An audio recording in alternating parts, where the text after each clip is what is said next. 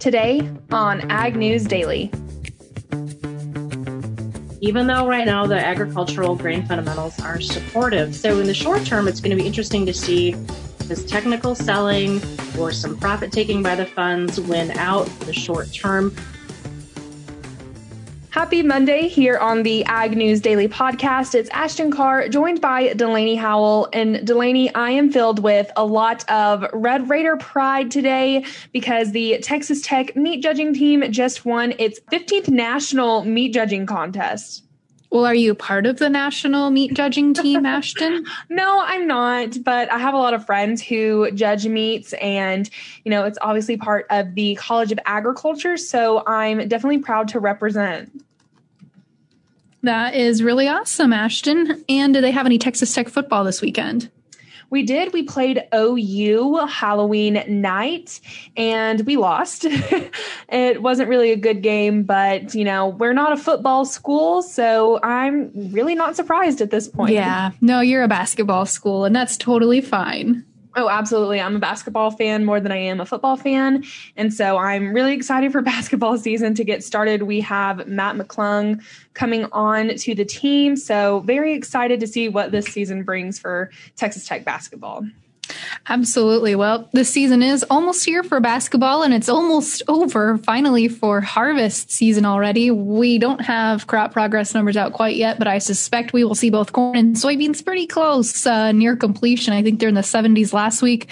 I'm anticipating them to be probably in the 90s this week, Ashton. What other news do you have kicking off this week?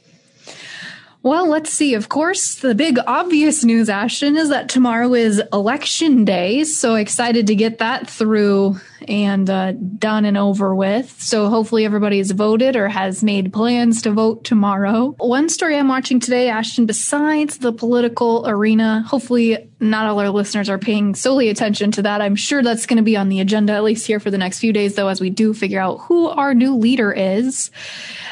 More African swine fever cases have been confirmed in Saxony, Germany. And this now has spread to another German state in the eastern part of the country.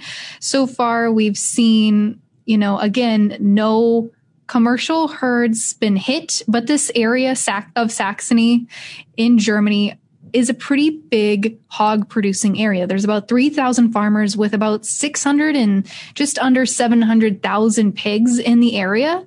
So far we've seen the ministry, their agricultural ministry react pretty quickly. They've been setting up crisis management teams and looking to set up restriction zones to ensure that we don't see this move to a commercial area. But we also know then, Ashton, that we've seen about 117 cases in Germany alone. So it's getting closer, it seems, to potentially having a herd that is impacted in a commercial settings as opposed to just a wild boar population. It certainly seems like it's going to be hitting some of those commercial herds, Delaney, but hopefully those producers are taking extra measures and being really precautious when it comes to African swine fever and really protecting their herds. But I also have some pig news, or pork news, I should say, coming from Thailand. U.S. Trade Representative Lighthizer is issuing trade sanctions against Thailand following a 2018 petition from the National Pork Producers Council. The U.S. is suspending $817 million in trade preferences under the Generalized System of Preferences program because the country hasn't made sufficient progress towards providing the U.S. with, quote, equitable and reasonable market access for U.S. pork production. The U.S. is Thailand's top export market, and almost $4 billion of products are sent to the U.S. under the GSP. But Thailand's high tariffs and several non-tariff barriers on pork unjustly locks the U.S. out of Thailand's market. NPPC President A.V. Roth, a pork producer from Wisconsin, says that Thailand has taken full advantage of special U.S. trade benefits while unjustly creating a de facto ban on U.S. pork. And he also adds that the organization is hopeful that the administration's next move will result in fair access to the Thai market for U.S. pork producers. Yeah, I saw that news come out late Friday evening as well, Ashton. So I'm glad you brought that and followed that up for us. Absolutely. But one other story that I was looking at today is concerning dicamba. We're seeing a lot more folks come out and talk about that decision and that re-registration since it was released in the middle of last week. But a weed scientist says that it's good to have dicamba re-registered and available for the 2021 growing season, but it will mean more effort and expense for growers. Rodrigo Worrell with the University of Wisconsin told Brownfield Ag News that some of the required pH balancing agent is already in dicamba jugs, but not enough to meet the new label restrictions. So I'm kind of wanting to keep a lookout for what farmers and producers are going to do, since they do have to have that balancing agent when they are using dicamba, and just looking forward to seeing what other producers and growers have to say once they start, buying those dicamba products. And, since he says it's more of an effort and more of an expense, I don't see farmers just completely not using dicamba, since, we did have that re-registration. But I mean, he has a point that it's more of an effort and more money out of your pocket. Yeah, it definitely is. So it's going to be an interesting challenge to work through here, but it'd be great to have maybe some folks on to talk about what this means for those folks who do use dicamba products moving forward. Absolutely, Delaney. I have just one more story that I wanted to talk about today, and it's concerning Britain and the United States. Both countries are confident that ongoing trade talks are heading towards a comprehensive agreement. That was stated by the British Trade Ministry earlier today. The two countries have now finished their fifth round of talks aimed at securing a trade deal, which in Britain is seen as one of the big prizes on offer after the country left the European Union earlier this year and began negotiating its own bilateral deals. And I was pretty interested in this because, as the election is coming up, I've seen the Biden administration or Biden supporters and Trump supporters, or the Trump administration, talking about trade deals on both sides as we're finishing out campaign season really here shortly.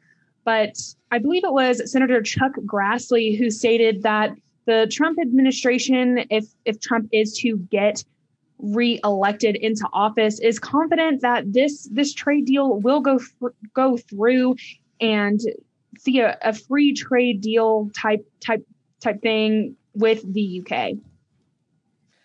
All right. Well, Ashton, I have just one other piece of news as well. As we look at talking markets here in just a moment with Naomi Bloom, we saw markets pull back again today. And in fact, corn futures have had the fifth decline in 6 sessions here amid continued concerns that we are seeing more coronavirus lockdowns and that it will curb ethanol and oil usage. We also saw wheat rebound from a 5-day slump. So the markets are feeling mostly a little pressure today heading into election season or election polling tomorrow. Let's kick things off here first, though, with the December corn market as they closed down today. A penny to close at $3.97.5. The March down a penny and a half to close at $4.01 3/4. In the soybean pits, November pulling back 5 3/4 cents today to close at $10.50 3/4. The January down 4 to close at $10.52 1/4. As I mentioned, wheat today had a nice little rally. There's still continued weather concerns going on, worldwide, especially in the Black Sea region and Australia, and that remained pretty supportive for wheat today as the Chicago December contract added 9 cents to close at $6.07.5. The March up 8 to close at $6.08 even. In the livestock pits, the December live cattle contract adding 1/4 today to close at 108.55. The February up 12.5 to close at 110.52. Feeder cattle pulled back today as the November contract down 42.5 cents to close at 136.97.5. The January down just 7 cents to close at 134.05.5. And in lean hogs, mixed trade today as the December contract added 37.5 cents to close at 65.95. The February down 1/4 to close at 65.30. And And rounding out our markets with the Class 3 dairy milk futures, we're talking dairy today with Naomi Bloom. So, of course, we've got to see where they ended today. And the roller coaster ride continues as the November contract shed 19 cents to close at 23.71. December down 49 cents to close at 19.96. Without further ado, Ashton, let's kick it over to our conversation with Naomi Bloom.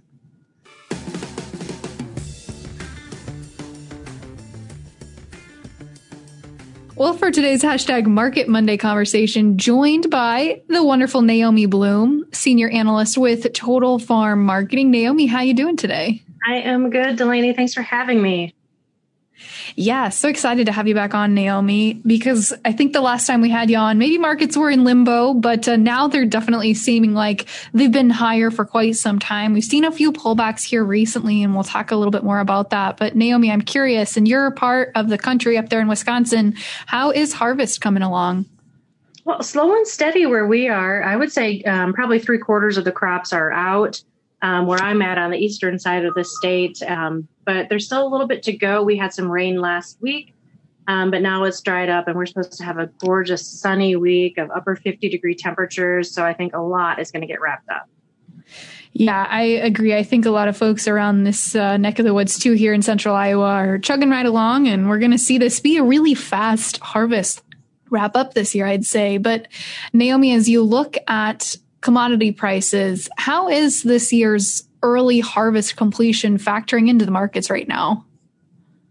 Well, what's been interesting is that it's really allowed the producers to take advantage of the higher prices that have been out there because of the export demand. I'm very curious when all is said and done, how much the producers have been selling off the combine versus how much they're actually going to be storing at home or in town, because the market, of course, there's no carry in the corn or bean price. So the market is not really paying you to store your grain. So in the next few weeks, we'll find out more what is remaining or what has been sold and maybe even exported out of the country already. Yeah, let's talk a little bit more about exports here, Naomi. We've seen really a strong export-driven or demand-driven rally in both corn and soybeans and arguably wheat. Where do you think we're going to head from here? I think we are going to be at a short-term pause, in a sense, until we get through the election. One thing I've been noticing over the past week, the value of the U.S. dollar has been creeping higher. And I think depending on the election, the outcome, or if it takes us a couple of weeks to figure out who the president is, that's going to affect the value of the dollar, which, of course, as you know, Delaney, when the dollar goes higher, it's not fantastic for our export market. And what we're also going to be keeping an eye on, of course, in general, is that Chinese demand. I have been hearing how our corn is still the cheapest around the world. And there's even talk that now Brazil might need to import not only soybeans from us, but potentially a little bit of corn. So the next few weeks are going to be very volatile, very exciting, very interesting to be watching all facets of agriculture as it pertains not only to the U.S., but to the world. Absolutely. And I want to dive in a little bit deeper here. Let's talk December corn. We've seen a couple of days now of pullbacks. It almost looks like maybe we've seen a reversal on the chart. Is that what you're seeing as well? Well, what I do see is on a weekly chart, a bearish key reversal for both corn and soybean futures. And it's pretty textbook as far as what it looks like. You know, obviously last week's high earlier in the week, we were excited about more export news, and then we just kind of ran out of steam because of the talk of Europe shutting down again from COVID 2.0, and that just stole the thunder out of prices, not to mention month-end position squaring, and people, I think, just heading to the sidelines ahead of the election.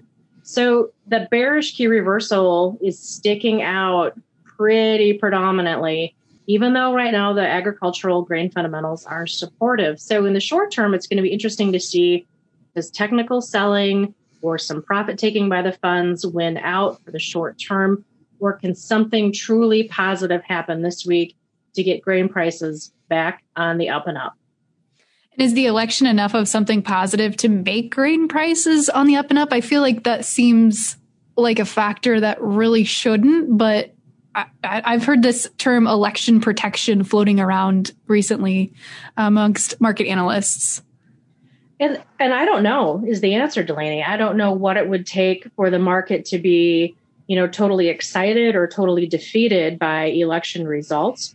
So I think because we don't know, that's where that term, the election protection makes sense as far as maybe looking at buying some December corn puts or even December soybean puts. Good for 18 more days. It gets you through the election, gets you through the next USDA report, and it has been good value. So you should be looking at protecting unpriced bushels. Naomi, what's the story when you turn our attention to the wheat complex? They've had a pretty good day today. It did have a good day, and some of those daily charts were posting some positive bullish reversals on daily charts. There was talk about China and what they were doing within their country when they were doing their domestic sales. And so the thought was that, well, they're selling a lot of wheat from their reserves. Well, that's great. Maybe that's going to mean that they're selling out their reserves. So will they be buying wheat for import? And so it was a far-fetched put together connotation that I was reading across the newswire today. But that is, from what I saw, why the wheat market was up, and it continues to be drier in Russia. In some parts of Russia where they grow wheat, it's the driest it's been in 30 years. So there is concern to their wheat development as the weeks and months go on.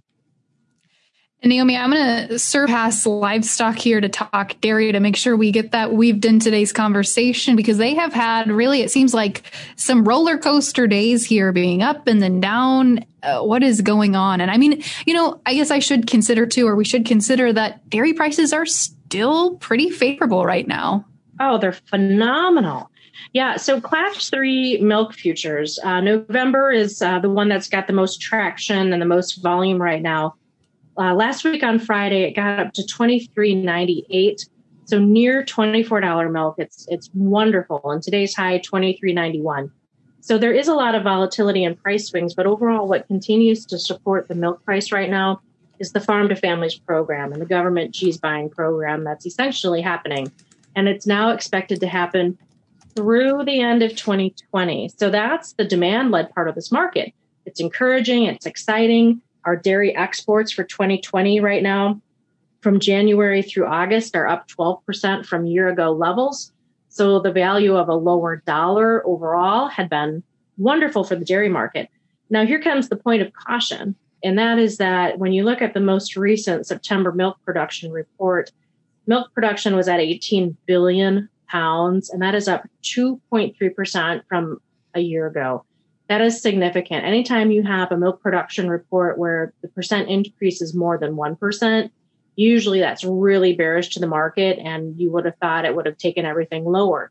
But because of that cheese buying program, that is trumping this overproduction that we have right now. So the caution becomes, when the end of 2020 is near and that government cheese buying program dries up, we're going to be faced with a situation where we have a lot of milk production, and prices could slip. So just be aware of that as we go into the month ahead. And Naomi, for those dairy producers listening, how would you advise them to handle that potential slip that's looming?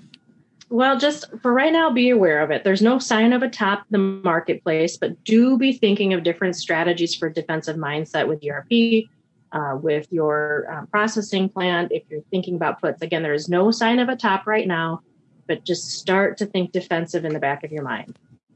All right. And Naomi, finally, let's turn our attention here to the livestock complex. Let's talk cattle first. What's your thoughts about the happenings that have been going on there lately? Yeah, so the cattle market, of course, just came under fire and under pressure from the standpoint of fears that because of COVID and maybe more restaurants shutting down, that the American consumer is not going to be going out to eat again or buying beef. So in my opinion, it was a little bit of an excuse. The market just had been chugging higher, starting to trade sideways, and it ran out of friendly news. So path of least resistance was down. Now, late last week, we had a nice push higher towards the end of the week, and now prices are at a little bit of a stalemate. December cattle futures right now are going to have some very significant overhead resistance near 109.5. That's where the 40 and 50-day moving averages come together, and the 100-day moving average is right near 109. It's going to take some big fundamental news in terms of cash or maybe some export demand to get that higher. But in the short term, with the election happening again, probably path of least resistance for the moment is sideways, maybe a smidge lower, but we're going to be watching cash markets. Last week, cash for cattle were kind of an average price near 105 or 106. So we need some better cash news to get that market moving higher overall. Fantastic. Naomi, before I let you go, if some of our listeners have questions or thoughts or want to chat with you more about markets, how can they do that? Oh, yes. Please feel free to give me a call. The office number is 800-334-9779 and ask for Naomi. Or you can send me an email. Email is pretty simple. It's naomi@totalfarmmarketing.com, or you can find me on Twitter and shoot me a DM. Fantastic. Well, Naomi, thank you so much again for joining us today. You are welcome. Thanks for having me. It was great to visit with you.